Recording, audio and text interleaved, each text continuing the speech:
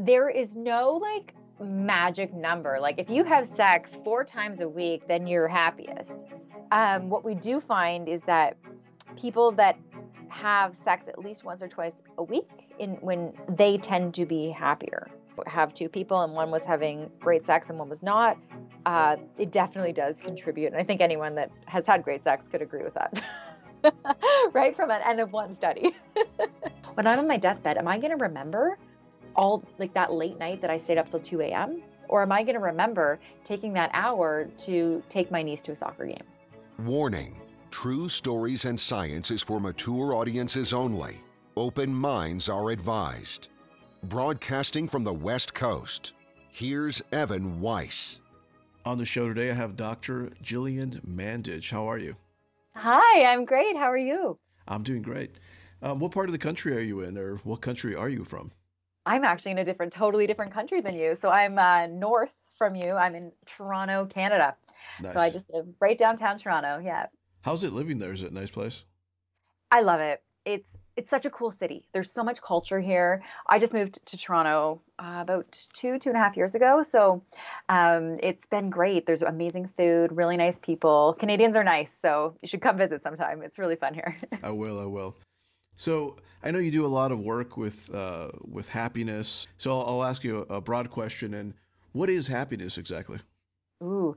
See, this is like the hardest, easiest question ever. Because what's interesting, it's like when I do research, even if I had 100 participants or something, and I asked each and every one of them to define happiness, or even if I asked you and myself, we all come up with a slightly different answer. And yet, nowhere do I go where I actually have to define happiness so that people understand what it is. Like we intuitively know what it is, but it's hard sometimes when you have a feeling to actually put it into words, right? It's kind of like love. Like, how do you describe that? However, this becomes more problematic for somebody like me who's a happiness researcher, because when you do a research study, at the beginning of the study, you have to define all of your terms. So the definition of happiness that I often use comes from Dr. Sonia Lyubomirsky, who is based in California.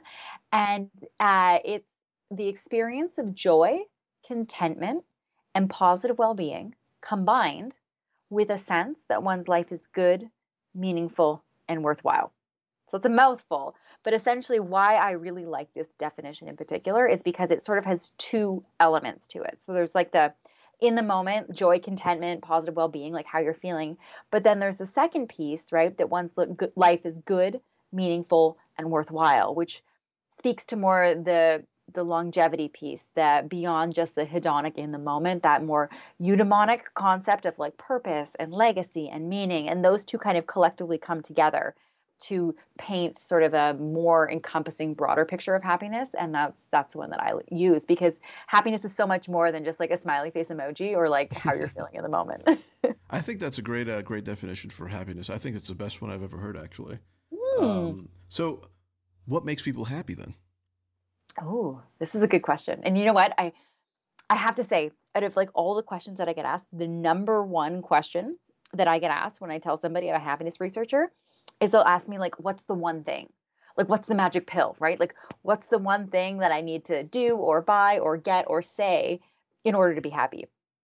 And the reality is that there's no magic pill. There's no like one thing. And at the same time, I think it's actually exciting and empowering because we're our own pharmacist. And part of the work of happiness is that it's work. And we have to actually figure out for ourselves what's sort of our secret formula, our magic formula, our formula for happiness, because it's different for every single person.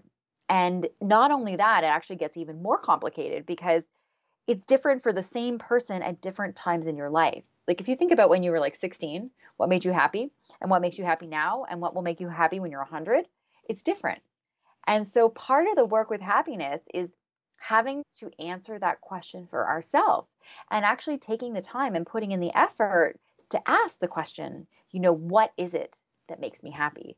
And it seems like a super simple question, right? And at the same time, I often see this pattern when I talk to research participants. So when I ask participants, and I'll say like, are you as happy as you think you possibly could be? I have never had anybody tell me yes. Every single person has always said no. You know what? I think I could be happier. Even if you are happy, you still could be happier. And then I'll usually ask a follow-up question, which is, okay, well, then what makes you happy? And when I ask that question, one of two things happen. It's very interesting. Like, this is a pattern that I've seen over and over and over again, to the point where I had to like stop and think about what's going on here. Because what happens is one of two things. One, without even like starting their exhale, they've got an answer for me. My mom, my dog, my cat, my sister, my brother, whatever it is. Or there's like a really long pause, and you can tell like they're really searching and thinking about their answer. And because this was happening so frequently, I thought, well, what's going on here? And then I thought about it. I'm like, well, no wonder we're not as happy as we think we possibly could be if either what makes us happy is like a reflexive answer. So it's like we haven't even really put a lot of thought into it. We're just sort of answering. We're on autopilot or sort of quickly answering, or we don't know. And that's a really common thing. It really is, where when we actually stop to think about what is it that makes me happy, what are those things that I truly enjoy doing, we often don't take the time to ask ourselves that question. And yet it's so important, because the only person that can figure out what happiness looks like for us is us. Yes, as a happiness researcher, I can kind of point you in the direction. I can say these are a bunch of different things that research shows that may be more likely than other things to help increase your happiness. But each and every one of us have to try those things out. It requires work and effort. And yet, at the same time, knowing that we all have the capacity to be happier and we can do things to make us happy, to me, that's the exciting part of the happiness picture. Nice. That's so what you're really saying is it's really up to you to kind of define what makes you happy.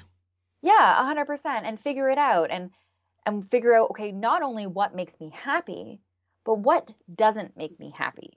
Because I think sometimes we think with happiness we have to do more all the time to get happiness or to feel happiness or to feel happy. But sometimes we can actually not do things that don't make us happy, and that can increase our happiness too. And I'm not saying, like, for example, I hate doing laundry, I hate going grocery shopping, but sometimes when you're an adult, this is part of it. And there's certain things we have to do.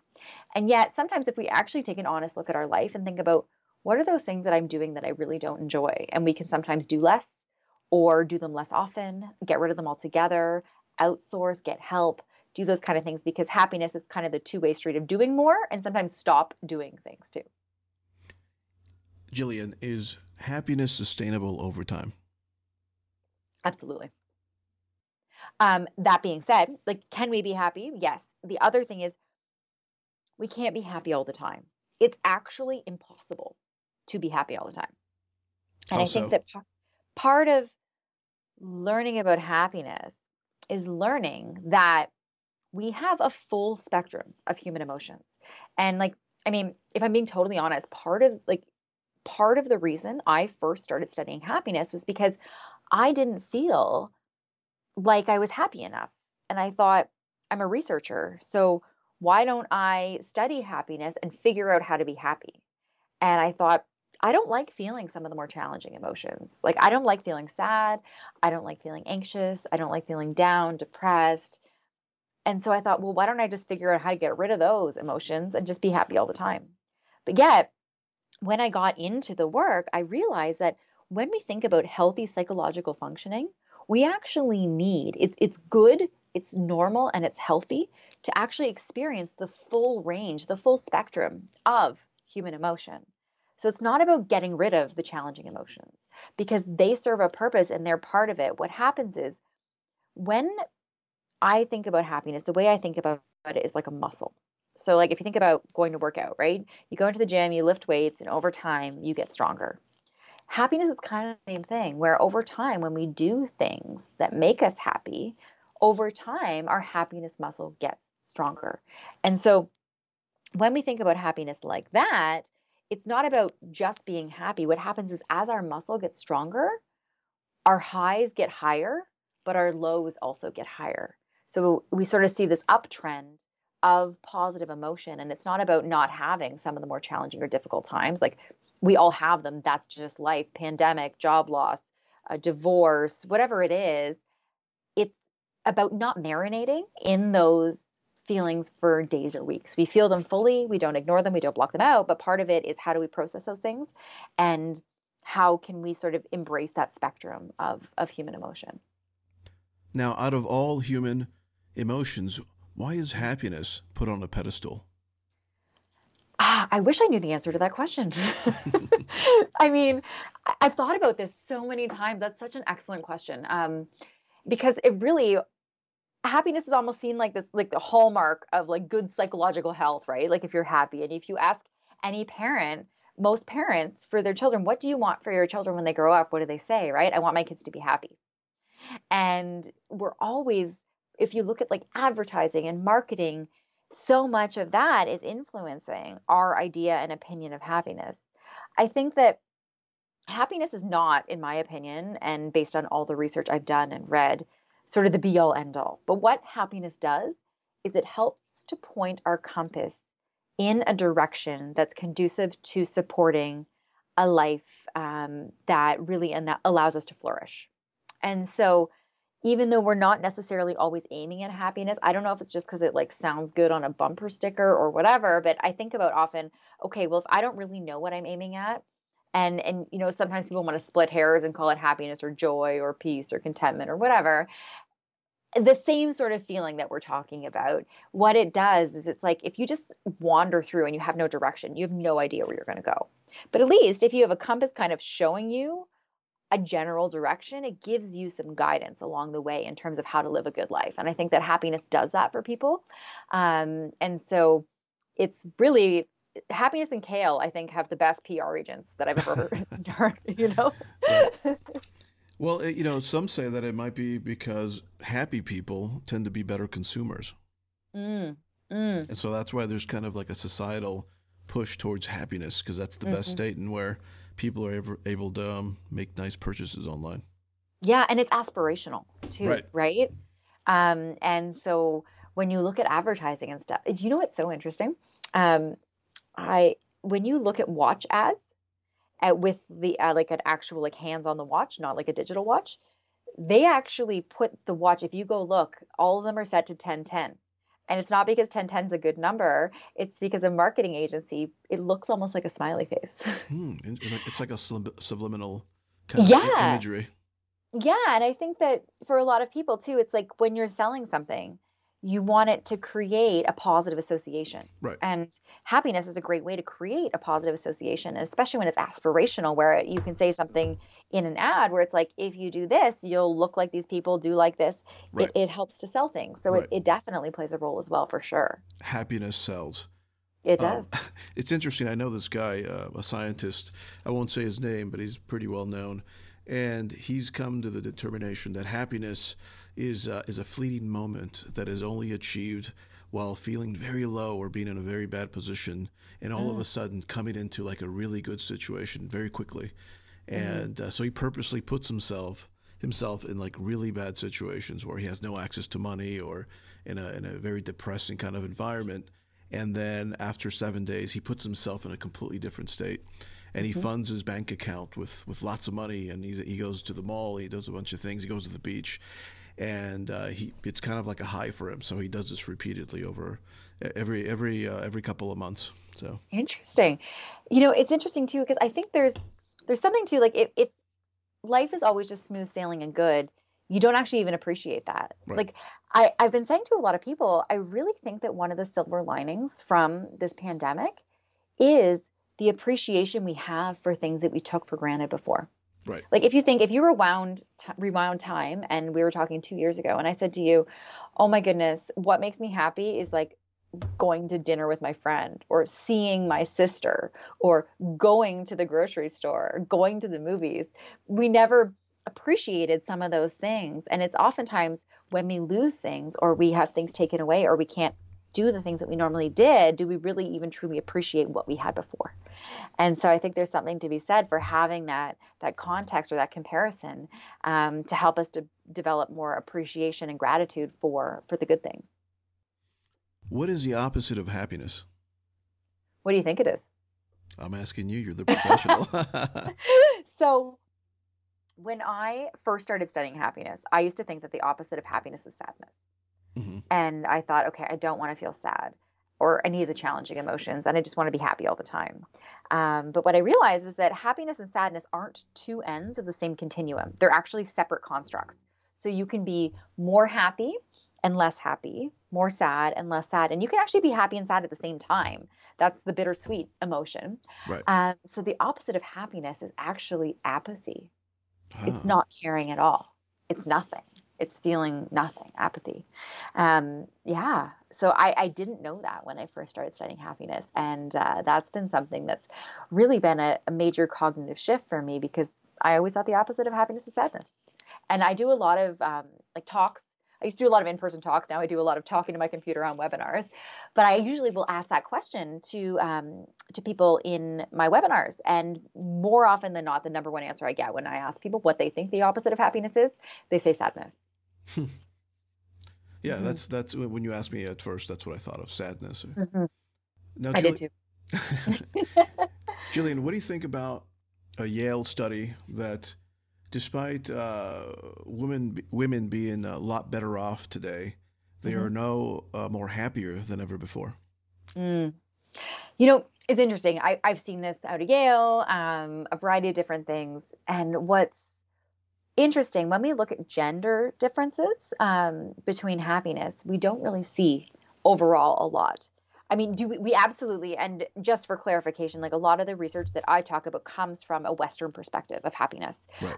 Because when we look globally, there are a variety of different perspectives in terms of what happiness is culturally. Now, when we think about, being happier now versus then, there's a couple different issues that mud this question, because one, happiness research in and of itself is a fairly new field. Up until about 20-ish years ago, there was not a lot of research on happiness. And recently we've seen like a huge explosion in that work. So we're actually building a lot of literature. And I am a research assistant at what's called the World Database of Happiness, which is based out of the Netherlands. And this is the largest international, data set looking at happiness globally. And we're trying to compile this data in order to look at trends over time. Part of it is that what we value is different. Part of it is that happiness is at the forefront of the conversation more than it has ever been. And part of it too is measurement issues. I mean, happiness in and of itself is difficult to measure because it's transient, right? Like if I measured someone's happiness in the morning when they woke up and they had a great sleep, and then if I measured their happiness when they were sitting in traffic, and then I measured it when they had great feedback from their supervisor, and then I messaged it when their internet went down, it's so transient and different that really, to get an accurate overall picture of happiness, we really do need to measure it in the same person over time. And so we don't have a lot of that, and that's coming out now. So I'm actually really excited to see sort of how that works. And part of the other sort of correlate too is looking at, our understanding of happiness and what it is that makes us happy. So what you're saying really is genders are affected by these things the same way. There really isn't any real difference. Yeah, and even across genders, when we look at gender differences, they're not really a lot in terms of happiness. Like we don't say that, males tend to be happier than females or vice versa, right, or anything like that. We're a lot more alike than we are different in that regard. Does your environment play a big part in your happiness? Absolutely. I think anyone that's lived through the pandemic would agree with me, right? When we look at our total capacity for happiness, there are three primary components.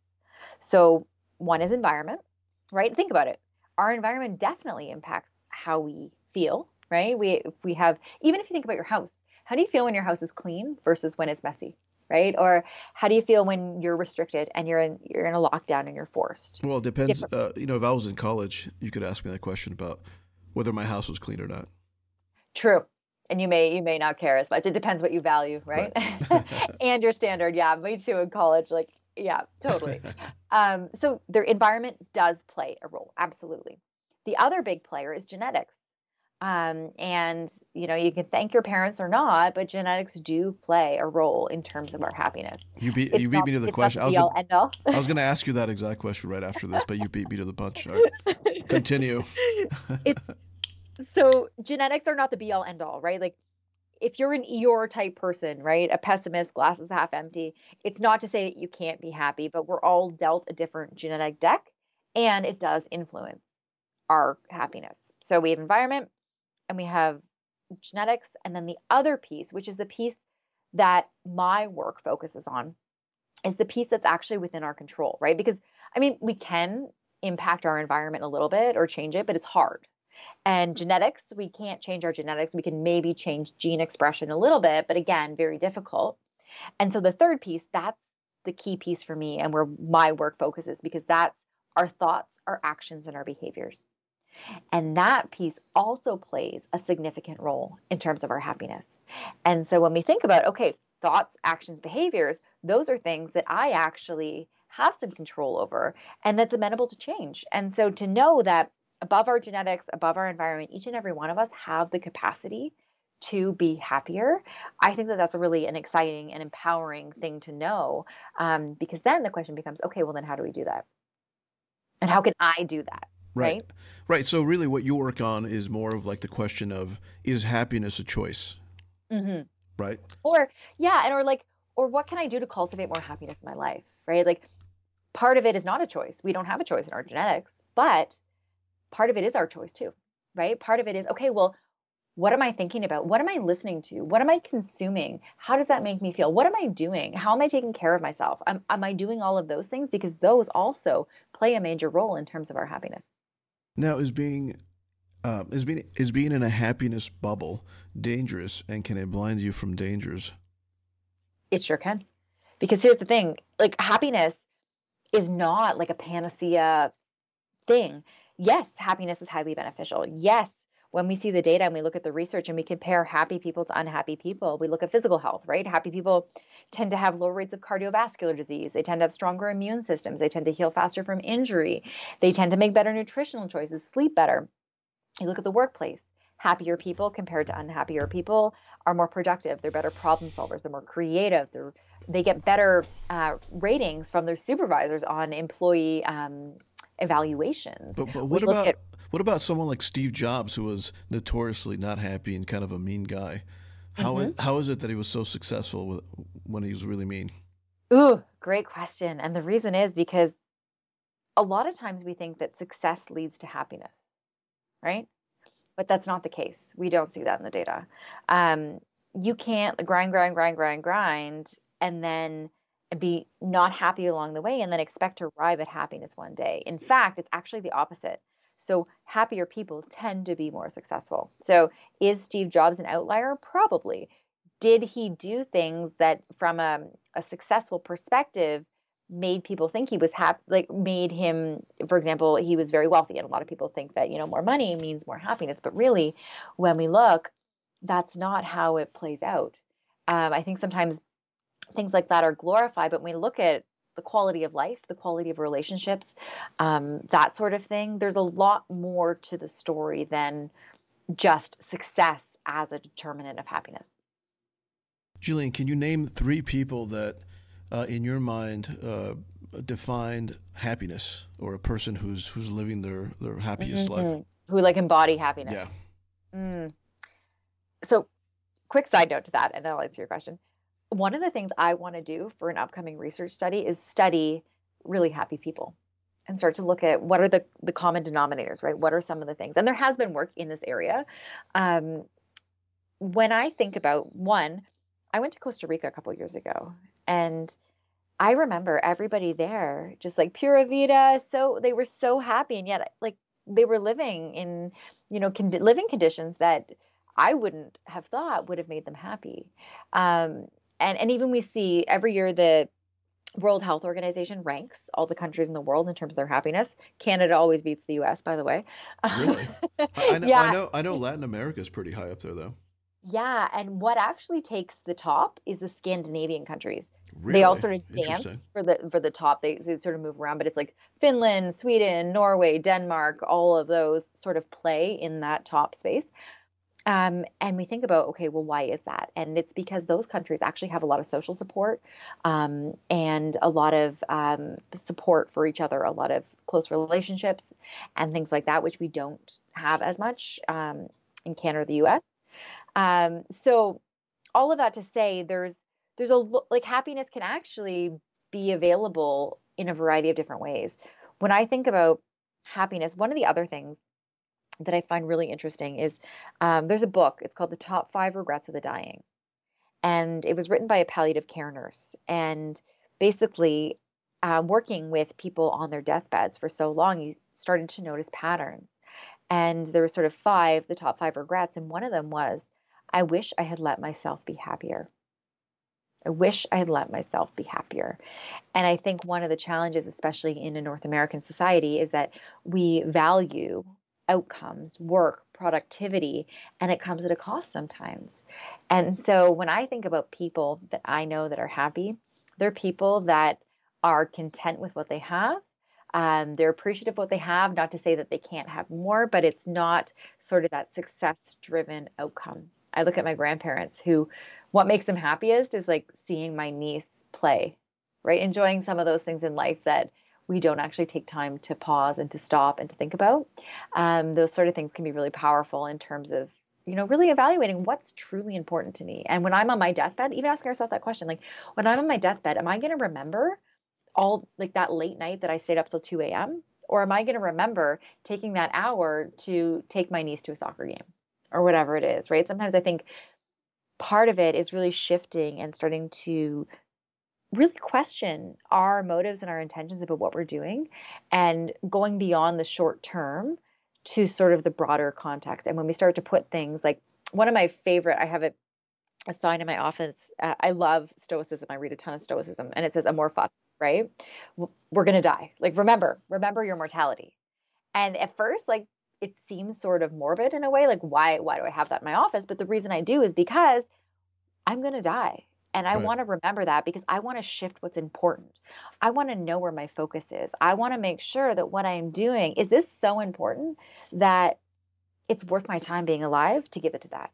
And that question can really help to snap into focus what feels urgent in the moment versus take a step back, bigger picture, some perspective.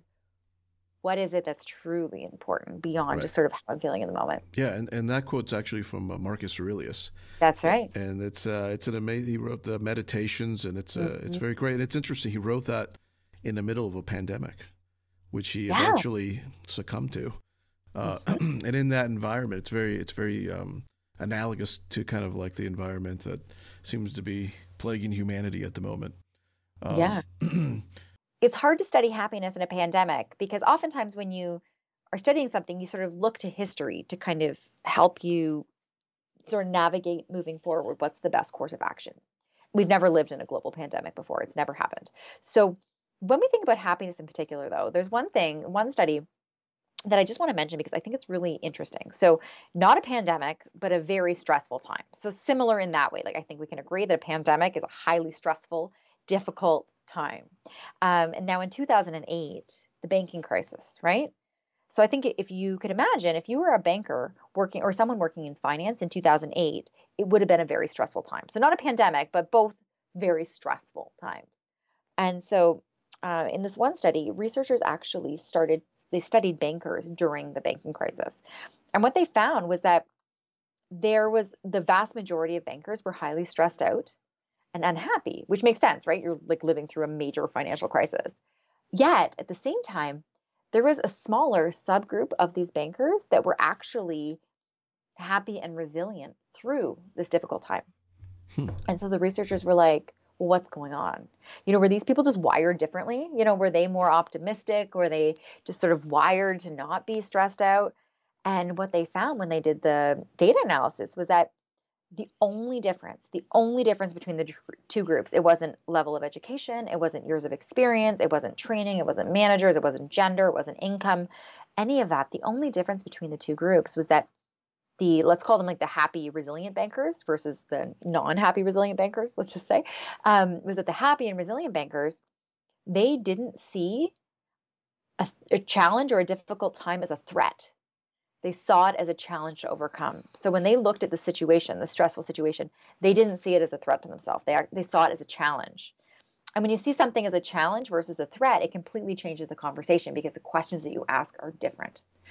It's similar to what, if I can interject here, what Tony Robbins talks about. It's the quality of the questions you ask yourself that determine kind of like where your life goes and how you perceive things. Absolutely.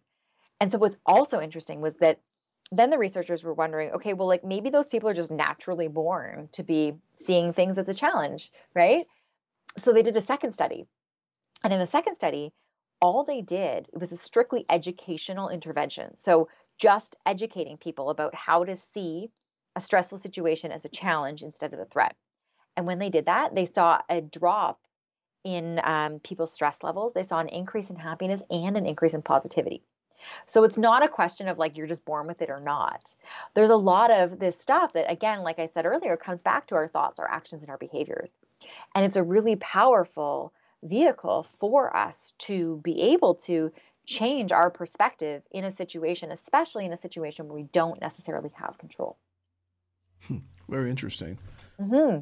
Interesting. And it makes me think of what you just said about people, perceiving things as a challenge or as an opportunity instead of a detriment to themselves. I wonder if that's the reason why there's suicide that's prevalent within generations of a certain family. I wonder if it's the same kind of stories and ideas of loss or ideas of defeat that get passed down to other people. Yeah, it's interesting because it's actually pretty hard to tease out what is environmental versus what is genetic. So before I started happiness, I actually studied childhood obesity. So my master's degree is actually in child and youth health. And it was only halfway through my PhD that I switched into happiness research. And with obesity, and specifically I was working with children and families, how much of that, when you look at it as an intervention, and actually when you look at childhood obesity interventions, you can actually see benefits in the children when the intervention's with the parents. Children aren't even involved because parents are gatekeepers, but also parents are models of behavior, right? So there's a genetic piece in this, and there's also a lot of behavioral environmental piece. And a lot of that extrapolates into other areas too, in terms of values or what we're taught as children, or, how we face challenges and difficulties, how we cope, how we process emotions. A lot of that is learned from our upbringing and our environment. And so it definitely does play a role for sure. How important is sex to happiness? Ooh, great question. So there is no magic number. Like if you have sex 4 times a week, then you're happiest. What we do find is that people that have sex at least once or twice a week when they tend to be happier. At the same time, there's so many caveats to what I just said because it's not necessarily a black or white thing. We do know from a physiological perspective that we see really changes in things like oxytocin, which is like our cuddle hormone, right? Or our endorphins that are released. So it definitely does have an impact. But again, it has to, the situation matters as well. And at the same time, if you were to ask me if I was to, have 2 people and one was having great sex and one was not, it definitely does contribute. And I think anyone that has had great sex could agree with that, right? From an N of 1 study. No comment. That's very interesting too. Now, what do your approach on happiness? Okay, if someone comes to you and says they're depressed and they say they're psychiatrists, obviously, go to your doctor if you have any questions about your health or anything like that. This show is not for that. But in a mental experiment, if someone came up to you and said, hey, I'm really depressed. My psychiatrist or psychiatrist said that I should take these pills for depression. Remember how earlier I talked about how the opposite of happiness is not sadness, it's apathy, right? So if you look at sort of on a scale, so if 0 is apathy and happiness is 10, depression is minus 10. So it's not that depression is the opposite of happiness. It's actually something sort of separate. And so my work gets somebody moves somebody in the direction from 0 to 10. But if you're at minus 10, a lot of the work that I do is not going to get you there. The way I think of it is kind of like this. Okay, if you had to build a house, right? You need all the things that someone would need to build a house, right? You need cement and bricks and windows and doors and all these things. And if you don't have any windows and you don't have any cement or bricks or whatever, you can't build a house. And so that's what depression is. often, especially when there's a physiological a reason for what we're feeling. And so there is absolutely a time and a place for pharmacological intervention. And these are conversations to have with a doctor or a healthcare professional, because, a lot of the stuff that I work out, right? I talked about how my work focuses on thoughts, actions, and behaviors. So say, for example, we're talking about gratitude, right? That's an action and a behavior, and gratitude and happiness are highly correlated. Yet, if you are depressed, could gratitude help you a little bit? Absolutely. And no amount of gratitude is going to get you to 0 if you're at -10, because you don't have the building blocks in place, right? You need all of the ingredients in order to build a house or make a cake. And so they're sort of separate, similar, related conversations.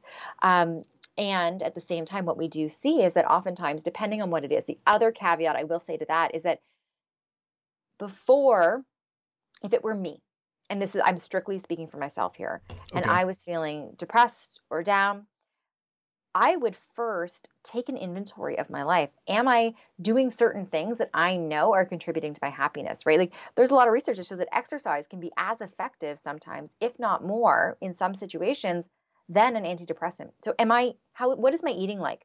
What is my sleep like? What am I doing? Am I moving my body? Am I eating good food? Because that is a great place to start. And once those things have kind of been addressed, if we're still having challenges, then absolutely, those are conversations to have with a healthcare professional. But it's interesting to note that exercise is just as effective as medication. It can be absolutely. Not always. But there's a lot of research that really shows how powerful exercise can be. So much so that there's actually research in terms of happiness where you see that people have an increase in their happiness on the days that they exercise and not on the days that they don't. And the other kind of cool piece to that is that we're not talking like a 60-minute high intensity interval thing. Like, walking, movement of any sort can be powerful. And even 10 minutes of movement can have mood boosting effects that last 6 to 8 hours. And it's cumulative throughout the day. So, if you want to get in an hour, but you can only do, a 15-minute walk in the morning, maybe you can get out of bed at lunch or whatever, it's cumulative, and it really does impact our mood. And actually, so Dr. Sonia Lyubomirsky, who I shared earlier from California, who I shared the definition of happiness after, she's often quoted as saying that exercise is the most effective instant mood booster. Like when I talked a little bit about gratitude earlier, gratitude isn't just like, boom, it shifts your mood and you're good. But exercise is one of those things that it can actually change your mood immediately. That's really amazing. Mm-hmm. So when you're feeling like snarky or whatever and you're doing your email, then get up, go for a walk for 5 minutes and come back. That's what I do. You're like, before I hit send, I should take a walk. Yeah. I need to shift my mood. We all have those days. Yeah. Why is it that, do you think there's a component to happiness in the epidemic of drug use and abuse in the country? Around the world, really? If you think about why are people using drugs? What's the goal? And a lot of times, I mean, there's a variety of different reasons, but if we think of like recreational drugs, let's say, or even alcohol, a lot of times it's to numb or to not feel or to escape or to using that as a tool to relax, unwind, escape. And with happiness and with all of the emotions, one of the key things is really feeling things fully.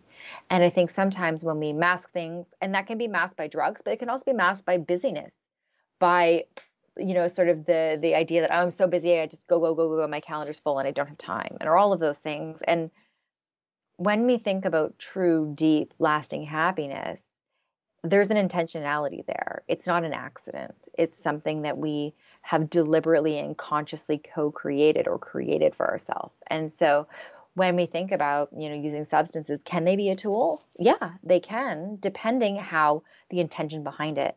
You look at a lot of the psychedelic work that's going on right now, right? Same thing, where what's the tool and what's the purpose behind it, and how are we using it? Am I using it as a tool, or am I using it as a mask to not have to feel things? And that question can really create a nuance between the exact same action or outcome, but the why behind it is different. And that's a really powerful part of sort of considering the outcome and the effects of that outcome. Yeah, but what if a heroin addict tells you, man, when I shoot up, I feel really happy? Yeah. Well, so one, there's an addiction piece there, which is a totally different conversation, right? And then the other piece too is that I'll get this a lot, sort of a similar thing where like, oh, well, someone will put up their hand and be like, chocolate cake makes me happy. Pizza makes me happy, whatever, right? And I'll be like, okay, fair enough. Chocolate cake makes me happy too. But the question becomes, to what depth and for how long and how do you feel after, right? It's like you're super hungry, so you stop at your favorite fast food place and you get dinner. How do you feel a half an hour later? Do you feel tired and lethargic or do you feel energized? So yes, you may feel good. And the question becomes, is that your ceiling? Is that your maximum capacity? Or are there other things you could have done that would have actually moved the needle higher? So it's kind of that relative thing. Like, yeah, cake feels good. And at the same time, when we look at that bigger picture and have context around it, and not to say that, I mean, I believe every food is sometimes food. And I think that a lot of times we can actually enjoy those things when intentionally chosen to do that. And when, again, food can be just like alcohol or just like drugs, a way to mask how we're feeling, and we can eat our emotions. And then the question becomes, are we eating them or are we continuing to eat them in our head? And so all of those pieces to the equation make it a question that's, it's much more complicated to answer than it's good or it's bad. Okay. It's right? It's true. No, it's true. It's yeah. true. Well, I think that's the same thing where people, they want to know, okay, well, what do I do to be happy? But it's not a clear answer. And so that's where the magic is, but also the work is. And I think sometimes that's the piece that when we do the work and we get to those things, we can actually get to a deeper level of all of those things. What do you think about the idea that achievement contributes to happiness? Mm-hmm. Not achievement like in terms of status, like, oh, I have this or I have that. In terms of really of like, oh, I have a project and I completed the project and I feel very satisfied with the completion of it. So I was thinking about something recently, and it's kind of interesting because when I was writing my PhD, the actual process of writing a dissertation is grueling. It's stressful. It's long. And I spent like hours checking references and checking grammar and periods. That wasn't fun. And it wasn't lost on me, the fact that I'm writing a dissertation, a PhD dissertation on happiness, not feeling happy. Right? Wow. I mean, the irony is not lost in me on that. And yet, the day that I walked across the stage at my university and so they sort of do this hooding ceremony. So you go in your gown and then they put the hood over you and you get your diploma. My mom has a PhD as well. And so all three of my degrees, my mom hooded me. And I remember walking across the stage and my mom giving me a hug and putting my hood on and thinking everything I did was worth it for that moment, because the level of satisfaction and pride and joy that I felt, there was a lot of hard work. There was a lot, I missed out on a lot of things because I was studying instead of going out doing fun things with my friends. And all of those things were sacrifices I made for a larger outcome. And so I think that sometimes when we have a bigger goal in mind, we make sacrifices along the way. And sometimes we do things that in the moment might not feel amazing. And we're doing it because we're very clear and intentional that this is part of the process to get to my bigger goal that I want. And so just like, hard work oftentimes is work, and it's hard and it's time consuming. And yet that makes the outcome even that much better because we appreciate it more. And so I think sometimes that's not to say that we shouldn't enjoy any of it. I mean, there was a lot of work in my PhD that I really liked. I loved doing my data collection. I loved talking to research participants. I loved analyzing data, but there were certain parts I didn't like. But that's kind of how life works. And so when we're clear on the bigger picture, it can be that thing that motivates us as we work towards our goal. And what we do know from research is that goal achievement is correlated with happiness.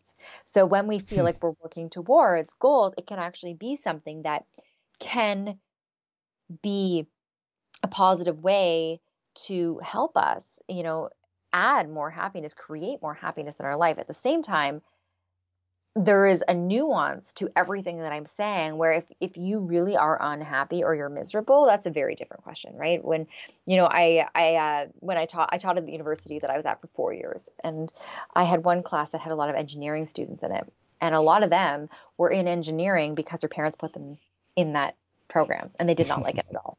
And so for them, I don't think they had the same feeling of satisfaction when they walked across the stage at their diploma, to get their diploma, because they didn't want to do that. So there has to be that underlying purpose. Purpose, exactly. And when you do that, I mean, nothing that is really meaningful, and when you accomplish something, it makes it that much more special when you worked really hard to get it, right?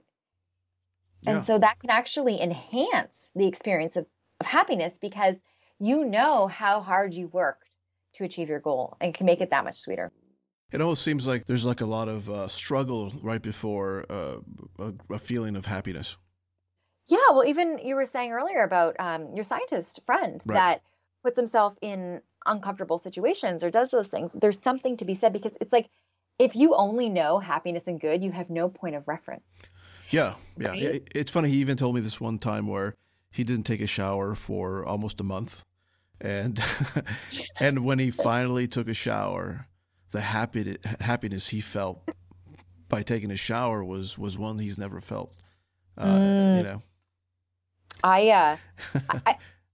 never not showered for a month, but I didn't fly for almost a year and a half, whatever, since the pandemic. Yeah. I took my first flight 2.5 weeks ago, and I hadn't traveled, and I used to be somebody that traveled all the time. And I remember I flew to Bulgaria, and I remember getting there and being on the beach, and I've been on many beaches. I had never appreciated a beach and a flight and all of that nearly as much as I did until recently, because I just took it for granted. Like, I used to go to airports, and if a flight was delayed, I was like complaining about it in my head, And now I was just so thrilled for the opportunity to fly that even when I landed the one time, we had to stay on our plane for 40 minutes because customs was so backed up. We couldn't get off the plane because they couldn't fit us in the room to go through customs. And it wasn't even bothered by it, because I was just so thrilled to be there. And so sometimes, we need those things for context and to give us some perspective in terms of all of those things, because it can actually help us to appreciate things even more. Yeah, it's so interesting how it's so engraved into humanity and in history, the idea of happiness, that even in the U.S. Constitution, it's mentioned, the pursuit of happiness. It's kind of extraordinary, honestly. Do you want to know a fun fact about that? Yes. I love fun facts. So when, Thomas Jefferson and that crew, I'm Canadian, so I'm not like the best at American history, but when the Declaration of Independence was written, it was written, right? The inalienable right to life, liberty, and the pursuit of happiness. Right. What's interesting, I'm a word person. I love words. And when we look at the word pursuit, back when the Declaration of Independence was written, the word pursuit had a different meaning than it does today. Really? So now when we think of pursuit, we think about actively going out and chasing or seeking or getting, right? Back then, the word pursuit, a synonym for it would be practice. Oh, so if you think about makes it, more sense. And we changed the word. It's life, liberty, and the practice of happiness. Wow, and that's exactly what it is. It's a practice. Right. Right? It's not something we chase, it's something that we do. And it's not that we achieve it. It's like yoga, right? Like, I've done like 4 yoga teacher trainings in my life. I actually did one in San Francisco. Oh, nice. What part? It was at the Yoga Sanctuary, I think it was called. It was I think it was downtown. I don't know.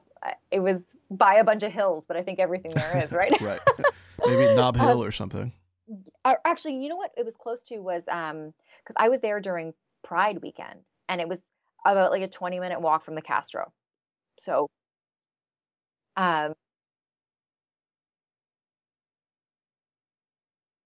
yeah, maybe. And I loved it. And one of the things about yoga that I really has helped me learn a lot of things is that you don't walk into a yoga studio, or even if you're at home, you're practicing at home, you don't walk on your yoga mat and then leave and like judge yourself like, oh, that was a bad one because, like if you're sitting at your computer all day, your hip flexors are tight. So your forward fold is not going to be the same as if you had been out and about doing errands all day. And it's a practice. They call it a yoga practice for a reason because it's always different. Some practices, you're more open, you're more flexible. Sometimes you're not. Sometimes you're tired. Sometimes you're not. It's not a yoga perfect. It's a yoga practice. And every time is different. And so I love that idea of practice because if you apply that same perspective to happiness, it completely changes the conversation. Because then, again, it brings it back to those things that we do have control over, our thoughts, our actions, and our behaviors. And when I say control over, it's not like a trivial thing. When we think about autonomy, so autonomy is like the fancy research word for recognizing that certain parts of our life are within our control, right? There's things that are self-endorsed. Like there's a lot going on that we can't control. Absolutely. And there are still certain things that we do have control over. And when we focus on that and find areas of opportunity where we do have control, whether it even be like what we're watching on TV, who we're listening to as podcasts, all of those things, autonomy is more of a predictor of our happiness than how good looking we are, how popular we are, how much money we have, or how good our sex life is. What do you mean? What do you mean autonomy? Autonomy in terms of what? Autonomy meaning, let's look at my life, okay? And I'm going to do a survey, and there's going to be certain things that I do have control over in my life, and there are certain things that I don't have control over. Like, think about lockdowns, right? You can't control where you're going to go, but I can control what I'm listening to. I can control what I'm wearing. I can control who I talk to. I can control all of those things. And when we do that inventory, and then we give more of our focus and our attention to the areas where we do have control, that's where the power of autonomy comes in, because there's a lot of people that sit and focus on the things that they can't control, right? And when we do focus on the things that we do, then it is more of an influence on our happiness and how much money we have, how popular we are, how good looking we are, or how good our sex life is. So you're saying that control equals happiness? No, because we can't. I'm saying that ask ourselves, where do I have control, and give more of my focus and my attention there. Oh, I see. Is a much more successful compass to navigate towards happiness. So instead of worrying about things you can't control, like Marcus Aurelius said, 100%. right, you should just focus on things you can control, and within that space, you find more purpose and the ability to achieve things, and then as a byproduct, you feel happier. Exactly. The Stoics totally had this one figured out for us. Yeah. Right?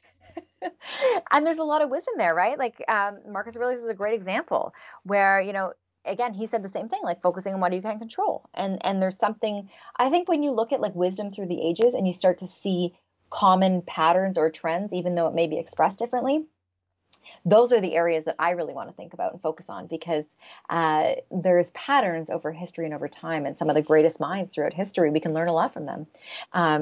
Stoics being one of them for a lot of different things. Yeah, and why is it in school they don't teach things like meditations of Marcus Aurelius or things like that to give people kind of like the mental tools to practice happiness?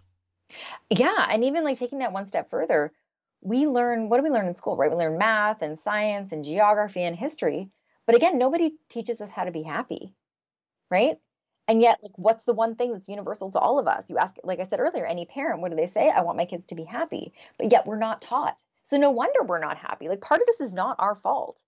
And even like in the literature, like I talked about, like, this is a fairly new field, the study of science, the science of happiness. And so no wonder we're struggling, because we've never been taught. So part of it is now we have to take it upon ourselves to do things like listen to podcasts with conversations like this to help us figure out for ourselves, how do we do that? Because we were never taught. Jillian, now this podcast is called True Stories in Science. Can you share a random personal story about your life? Sure. Actually, so I do a lot of media, and I actually just earlier this morning, I did a media interview, and I was talking about people's perceptions of me. And I, in Canada, I don't know the states for America, but in Canada, over 5 million Canadians have had breakups since COVID. Wow. Okay. Why? And So interesting, right? And I mean, for a variety of reasons, people are put in the same spot. They can't handle each other. Things are different. People shift things into perspective. There's so many reasons. But myself, like I ended a 4-year relationship during COVID. Wow. And so it was interesting because sometimes the perception for me that people sort of ask me about is they think because I study happiness that I'm happy all the time. And I was thinking about it, Well, and you can't blame them. No, it's a natural sort of assumption. And yet, what I was sort of talking about in my interview this morning was that, I'm a happiness researcher. This is what I do for a living. I spend my entire life is dedicated to figuring out how do we cultivate more happiness, and I'm not happy all the time. Because that's not the point. It's like I said earlier, it's impossible to be happy all the time. And yet, at the same time, when I was going through my breakup, I thought to myself, okay, Jillian, you have done a ton of research. You have a lot of tools in your tool belt that can help you to be happy. So how do you navigate this? What do you do? And I think that something that, a lot of people don't know is that I know what it was. What was it? No, the sex. Yeah. It was a major contributing factor to why I stayed for 4 years. But it's not enough. It's not enough. Right?